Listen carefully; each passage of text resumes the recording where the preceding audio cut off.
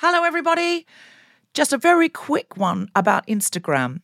If you're on it, Meta, the parent company, is reducing the number of political posts visible to users on their feed. This is a real thing, not a hoax. So go to your Instagram profile, tap the 3 horizontal lines in the top right corner to open the Settings tab, scroll down to What You See, click on Content Preferences, open Political Content, and turn on Don't Limit Political Content. That's an option.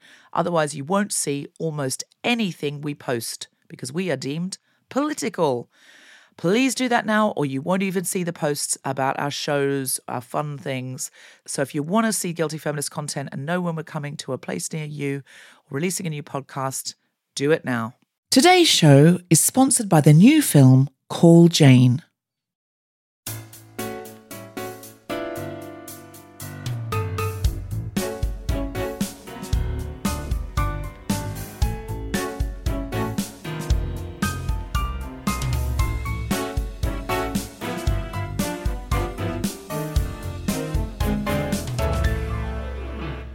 Hello, Guilty Feminist, and welcome to this Culture Club episode looking at the new film on Prime Video, Call Jane, directed by Phyllis Nage. It's based on the true story of the Jane Collective, who helped to provide safe abortion services in Chicago in the 1960s and the 1970s, a time when abortions were illegal in most parts of the United States.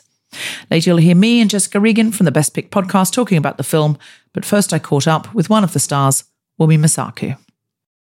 We're delighted to be joined on this Guilty Feminist Culture Ep by one of the stars of Call Jane. You will know her from Luther, Loki, and His House, for which she won a BIFA. She's also got a BAFTA. And I know her because I actually taught her improvisation at the RADA. Please welcome Wunmi Mosaku. Hey! Yay! So, Wunmi, I found this film very informative. I had no idea that women in the 60s and 70s in America were running their own underground abortion rings and actually learning how to perform abortions. And what I had no idea of is that they did this right up until Roe versus Wade.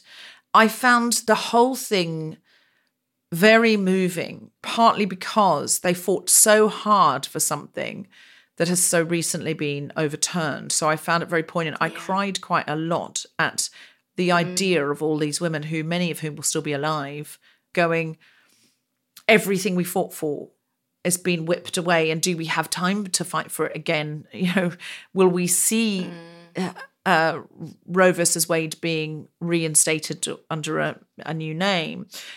What drew you to the script in the first place, Wunmi? I mean, it was that. I didn't know this happened. I didn't know about these women. I was reading the script and I thought, this is a bit far-fetched. A housewife turns into starts performing abortions, medical abortions with her own hands. It's a bit far-fetched. What? I get to the end and it's like, you know, when they tell you the facts and figures. And I was like, this is unbelievable. I just didn't know. And I have grown up in the UK where abortion has always been legal and available and free. And, since you were born anyway. Since I've been alive and since I've been living here. And so, well, I think so, at least since I've turned of age anyway. And I just was introduced to a world where that wasn't the case. And I just had never thought about it. Like, I just hadn't thought about it. There were, you know, you can hear conversations about Ireland and the Republic of Ireland and the North, and I was like, I hadn't really thought about it because I've always felt like it was still kind of accessible. And then all of a sudden, reading the script, thinking, what do you do in a world where it's not available? Well, you take it into your own hands. Of course you do. And the fact that they were performing safe illegal abortions. They never lost a woman. They never did. How many did they do? Over 11,000, like 11, 12,000, and they never lost a woman. And when doing my research, learning about the underground nature of it all with them, men doing these illegal abortions and how, like, you know, people were left for dead. You know, these women really cared for you. They fed you. They gave you a safe space to, like, rest and recuperate.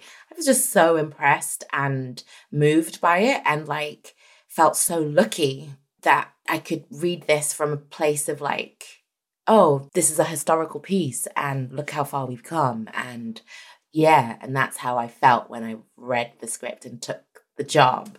It's very different now, especially I live in America. And yeah, I wasn't ready for this this press tour of this film in a post-Roe, post-Dobbs world. I wasn't ready for that. Like, I took the job quite naively, actually. So when you shot the film, Roe versus Wade had not yet been overturned. No. But obviously, politically, the producers knew that it was realistically very possibly going to be. It's really heartbreaking watching the reality of it. Like, I remember watching Dirty Dancing when I was young, going, oh, so you couldn't go and get a termination. You know, it was, as I think he describes it in that film, he had a folding table and a dirty knife, and lots of men did, do horrifying abortions and charge all sorts of money. And I think what's interesting in this is the awakening that Elizabeth Banks' character has, and she is this very, I'm doing finger bunny quotes here, respectable housewife, not someone who the radical group of feminists would have expected to either get an abortion or join their team. But she was pregnant in a life-threatening way. She gets involved. And there are all sorts of people then they're helping who are underaged, who are victims of sexual assault, who are in desperate straits of poverty, can't afford to have another child. Like, there's all sorts of reasons why women want abortions. And of course, they are very clear in the film as well that nobody has to have this reason. But at that point, because they're trying to help women with, financially, they're trying to prioritize cases. And your character is so pivotal to it, to me. Can you talk a little bit about your character and her point of view? I play Gwen, and she's the only Black Jane in the room of Janes when we meet them. And why are they called Janes? Oh, the Jane Collective. I guess it was just a code name for every woman. So that no one had to share their identity. So the poster says call Jane, and then you'd ring up and everyone's called Jane, so to protect their identity. Everyone's, exactly. And your character's the only Black Jane? I'm the only Black Jane. Yeah, so she is, for obviously women's reproductive rights. Actually, I think I've read somewhere that Black women in America coined the phrase reproductive justice, which I kind of love. I wish I knew that when I was filming. I would have dropped that in there somewhere. She really challenges the Janes as she's like a mirror to them, because we all have this idea for reproductive justice, but there's a financial cost to the procedure. And it's expensive. It's $600. That's expensive now, let alone in the 60s. And she is a very vocal reminder that only a certain woman is being helped. There are no other Black women in the room. There are no other brown women in the room. That's it. There are no poor women in the room. And so she challenges the Janes, and she gets to a point where she's like, I don't know why I'm here if I'm not helping my own too. And yeah, her and Virginia have this kind of really tense relationship of Virginia's like, I marched with you on Washington. And she's Virginia's, like, oh my gosh. Virginia's played by Sigourney Weaver. Sigourney Weaver. And it's that kind of tumult and tension between the feminist movement and the intersectional, Black women and women. Like, are we fighting for all women, or are we just fighting for those who can afford it? And in America, that is white women. And so she definitely, that argument and that role she plays is pivotal for the Janes to, decide to give 2 surgeries for free a week when they learn how to do the procedure themselves to Black and brown women. That's the promise anyway. Yeah, and she's based on, Phyllis is very careful to say she's not based on anyone, but there was a woman who sought out help from the Janes. She couldn't afford it. And she called them out on it. And she joined the collective, and they were able to then help Black and brown and poor women in Chicago. And so, yeah, she's kind of apparently not based on a real woman, but that is the real story. Right. So when they start doing themselves, they can do as many as they want for free or as many as they can afford to for free. And so it's at that point, we imagine that they start helping many more Black and Latino women. Although, Wunmi, I have to say, I noticed that I didn't see as many Black patients as I was hoping to see. Did that end up on the cutting room floor because they were trying to I thought they were trying to do continuity with the teenage girl who comes back and gets called back. Did you notice that? Oh, I definitely noticed it, and I would flag it up whenever I was on set. But I think that was honestly a creative hiccup, mistake, oversight. I don't know. I don't know, but the screen wasn't as diverse as I had hoped it was going to be, as I know that it would have been with the real Janes. IRL, yeah. I think I did fill it in my mind, because a lot of times they were talking about women who, because of your big speech and the impact of it and the passion of it and the acting, in my mind, anyone I heard about, and I don't want to spoil the ending of it because it made me weep, so I'm not going to say, but they're talking about women, and I just, because of your passionate speech, imagined so many of those women as being Black and Latina. Good. And so it's the story, I think, is very well told. Even if we don't always see the representation on the screen. But I think because of your character's passion, and because of, I think nearly all the patients that come for abortions are heard about, because it was an underground ring. We don't get to see too many of them, because the whole point is it's secretive and it's underground, and we see the operation happening. But, women, and presumably there were non-binary people and trans-masculine people that it wouldn't have been identified under that framework as well, were in and out. And so I definitely felt that part in the story, especially in the closing scene, which I wasn't just like welling up, I was properly crying at the end. So I think it is a beautifully told story. I will say, I think it's a beautifully told story. But I think your character is so important, and without it, it wouldn't have had the intersectional heft that it needed to be a relevant film in 2022 and a historically accurate film, given the civil rights movement that was happening alongside of this. Right. Yeah. Yeah. And I think,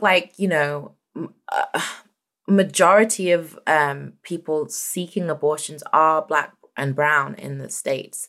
It's so important to have them represented, even though it's not as visually obvious. I'm glad that you knew that it had changed. And I even think the fact that Gwen is still in that room, because I think when we meet her, it's like it's going to be the end unless something changes.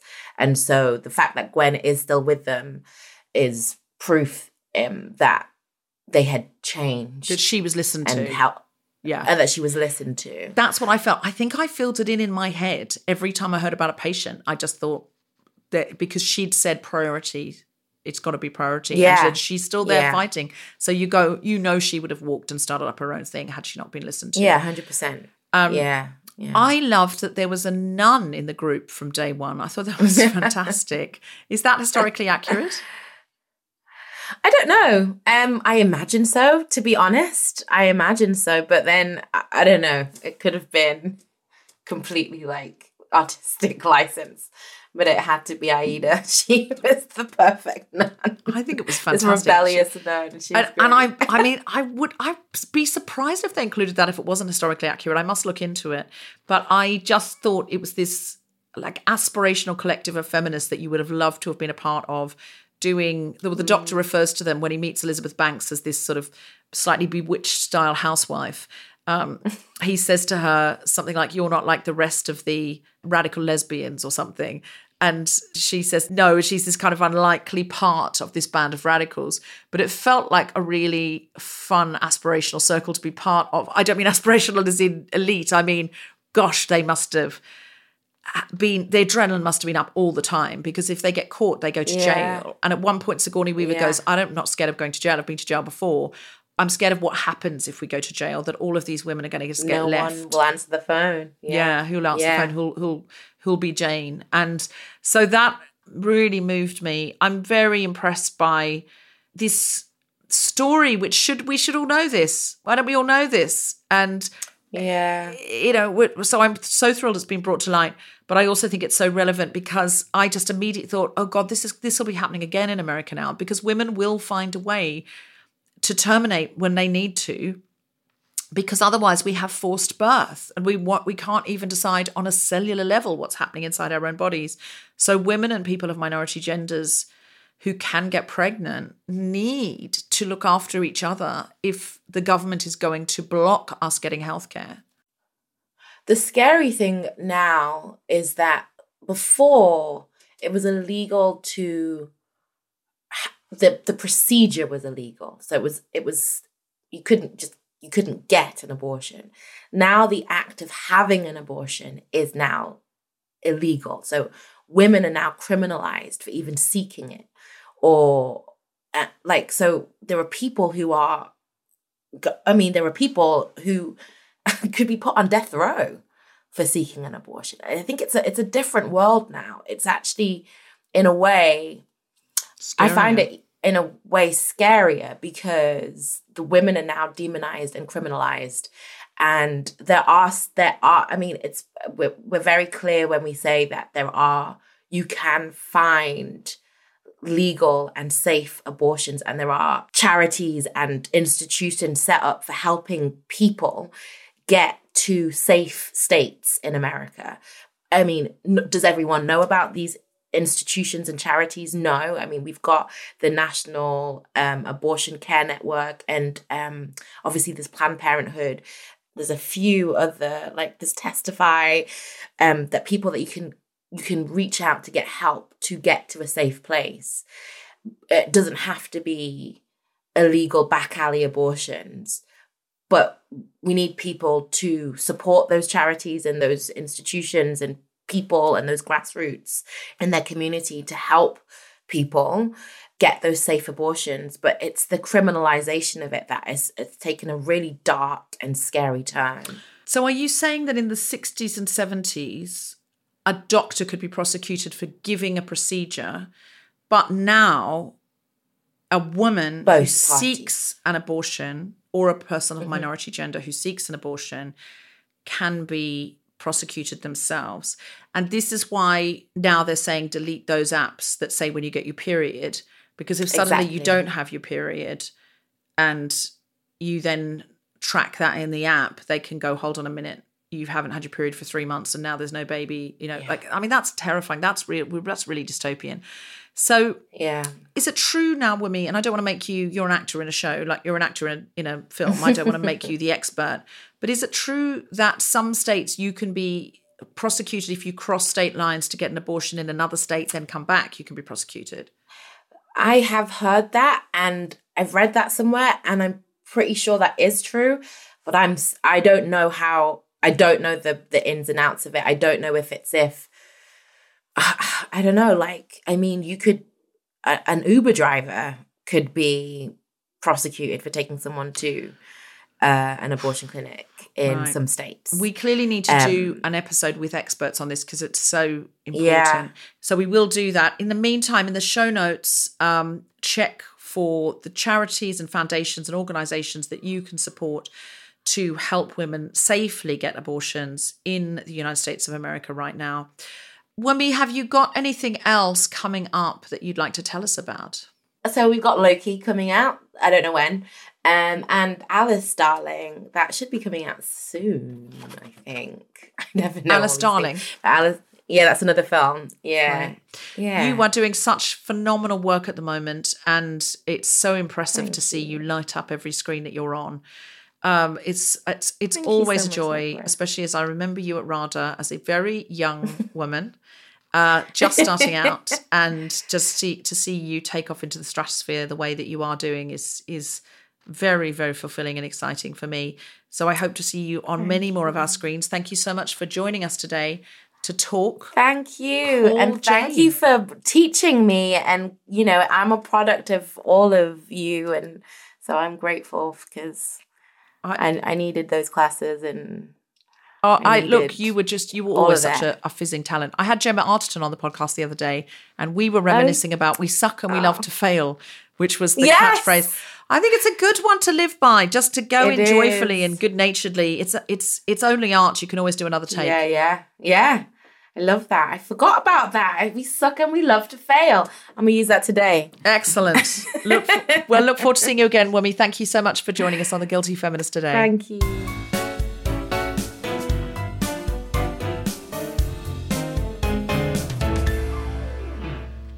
I'm joined now by Guilty Feminist regular host of the Best Pick podcast and award-winning actor, Jessica Regan. Hey, Deborah. Hey, how you doing? I'm good. I mean, I'm thoughtful and I'm somber after that film, but I'm also, I feel very activated and inspired, to keep fighting the good fight. Because if they could do it without internet, Wi-Fi, what are we doing? It knocked me a bit sideways. I have to say I was properly crying at the end of it just because of the poignancy of the timing. All of this being overturned. And I'm sure, you'd have covered this a lot with Wunmi, but funny enough, I remember seeing the trailer for this and thinking, Sigourney Weaver, Elizabeth Banks, sign me up. Hang on. Wunmi Mosaku, Mia Mucker, there she is. Brilliant. This is going to be fantastic. And I remember the joy with which I was anticipating this film. And in the interim, obviously Roe versus Wade has been overturned. But I think this film would have been a very important film to watch, but now even more so. And I was just thinking, the thing that struck me the most about it was this complete demystification of the process of abortion. How it just became such a procedure. I've never seen a film that kind of shows one after the other performed in a way that normalizes a procedure. And I thought that was a kind of a subtle achievement of the film. I also thought that was very fascinating. And I do want to say to the listeners, you won't be downcast. It's entertaining, it's engaging. You're watching all these women, get together and run this underground movement and help each other. So there's a lot to enjoy and to be excited by, but it's just that the end, because of what's happening now, it's their happiness is our sadness. I think that's what it is. So it is also an adventurous, exciting film. It's a triumphant film, and it's got rich period detail. It's extremely elegant, spare performances. There's so much to be enjoyed, but hopefully, it will light a fire under you rather than push you away from the subject matter. I think it's a very inviting film. It's like, come and look at this in the face, and let's look at it together. And the kind of the warmth, like sitting around a table eating spaghetti, talking about hormones, is something we could all relate to. I'm pretty sure I've done that in your house on more than one occasion. For sure. What did you think of the performances in it? Well, you've got a real... It's just class act. Like I said, I was so excited by the trailer. Wonderful to see Sigourney Weaver again, just being as powerful and as beautiful as she always is. I think Elizabeth Banks does that very clever thing of making us fall in love with her very early on. Like, I really loved that family, like her relationship with her daughter. And in the beginning as well, the husband, that you have this great marriage, like lovely situation, and the way the husband kind of deferred to her intellect sometimes. I just loved that dynamic early on. And then of course Wunmi bringing just that power, that truth, as she always does in everything she does.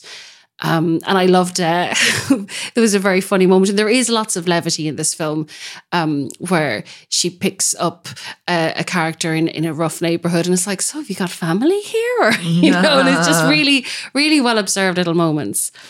And I remember you campaigning for Repeal the Eighth, and the Guilty Feminist got involved in that campaign as well.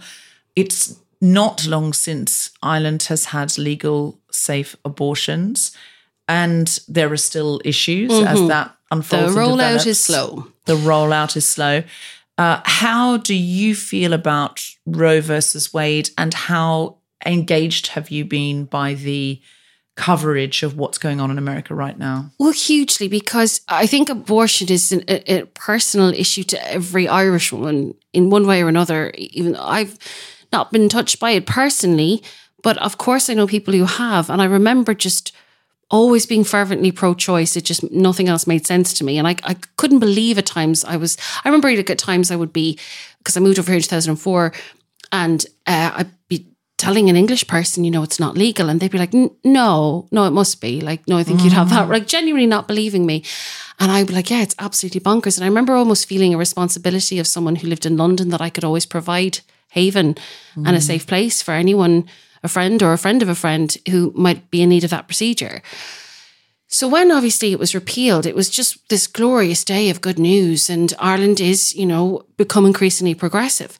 So it feels so upside down now that there are at least 12 states where abortion is banned in America, like fully banned.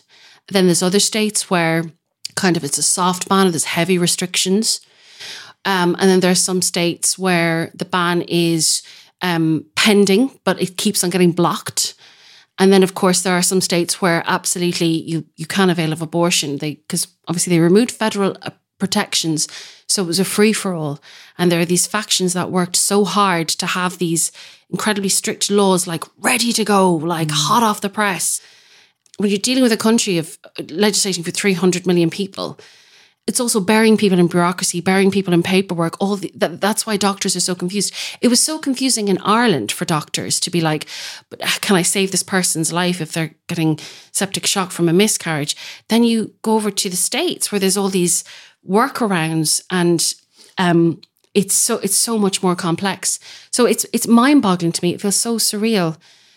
But there are green shoots, like in Georgia, they have managed to block these really strict laws. There's incredible groundswell of activism. We saw with the midterms, there was meant to be like a red wave. That didn't happen. The blue wall held. So I think there is, and obviously, younger and younger generations are getting to vote.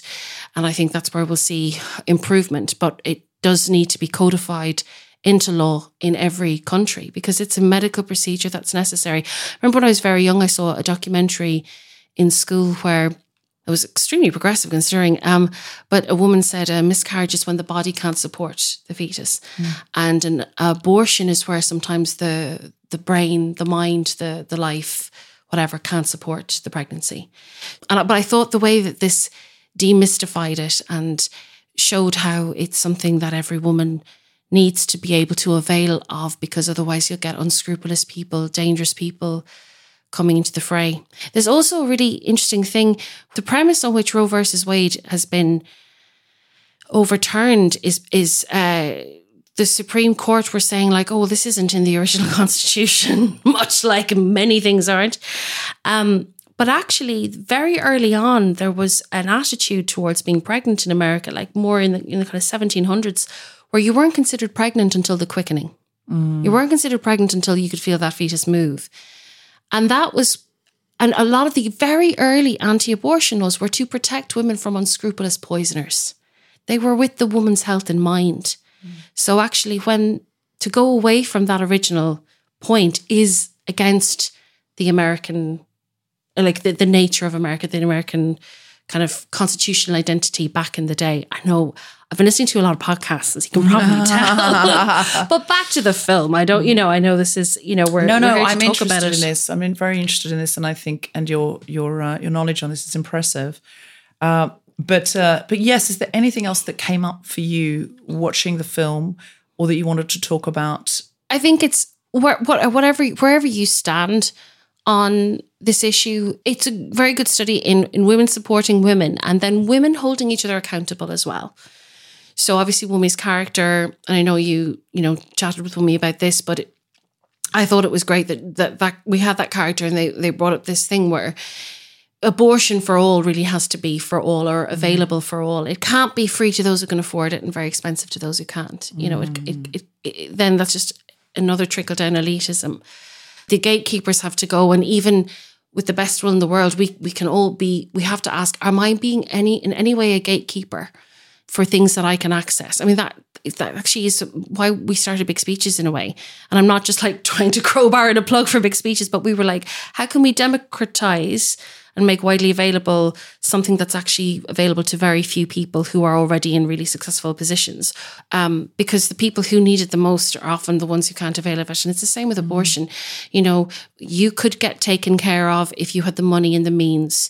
You could go away to the country. Everything's always available to rich people, isn't it? Like if you're wealthy enough, you'll always find a way. It's always available. You can always buy it safely, even if it's underground. And increasingly various states in America have been effectively, before Roe versus Wade was overturned, taken away abortion through making it inaccessible, taking away the clinics, shutting it down. And if people can't afford to travel, it was the same with Ireland and Northern Ireland. Yes, if you could afford to get over to England. Yes, if you could afford it to stay somewhere, et cetera, et cetera.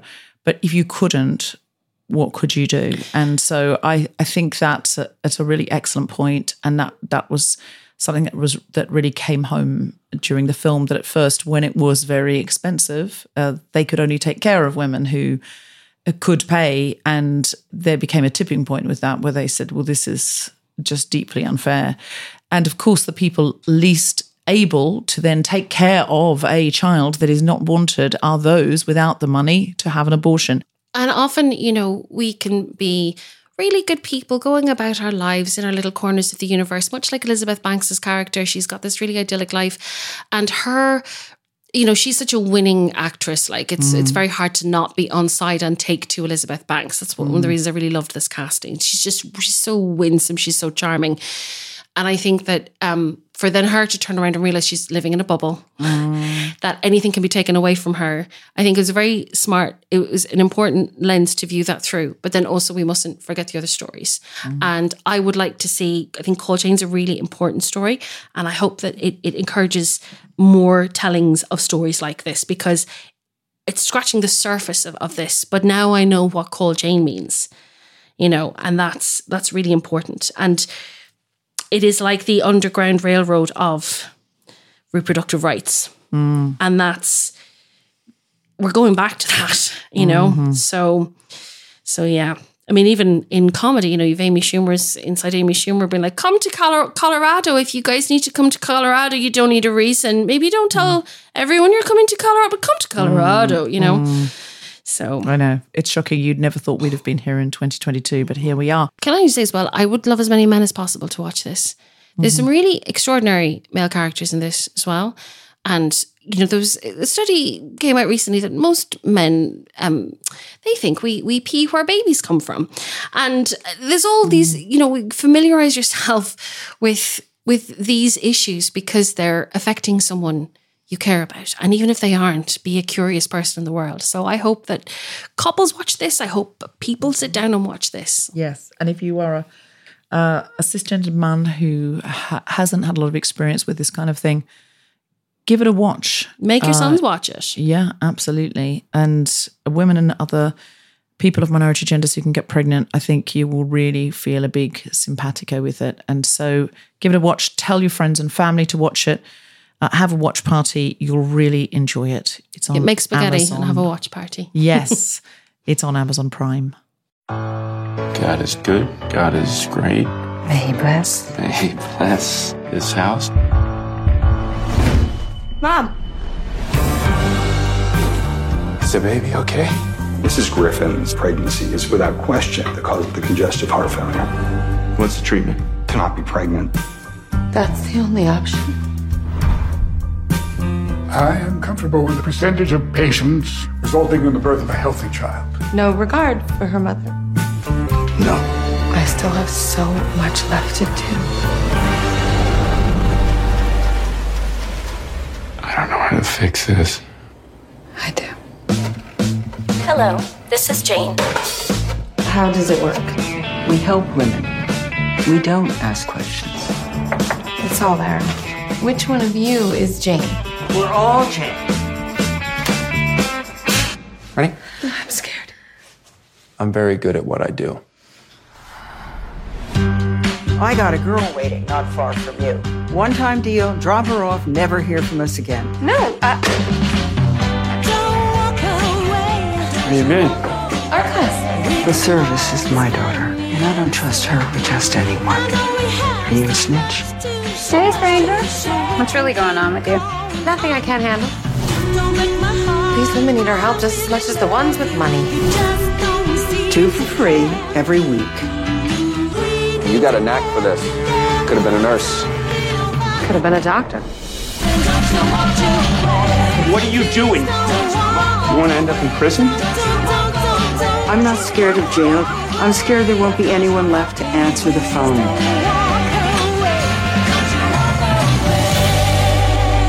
It's an answering machine, so we don't miss a single message.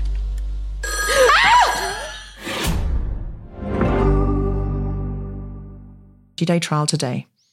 Call Jane is now streaming on Prime Video. Start your free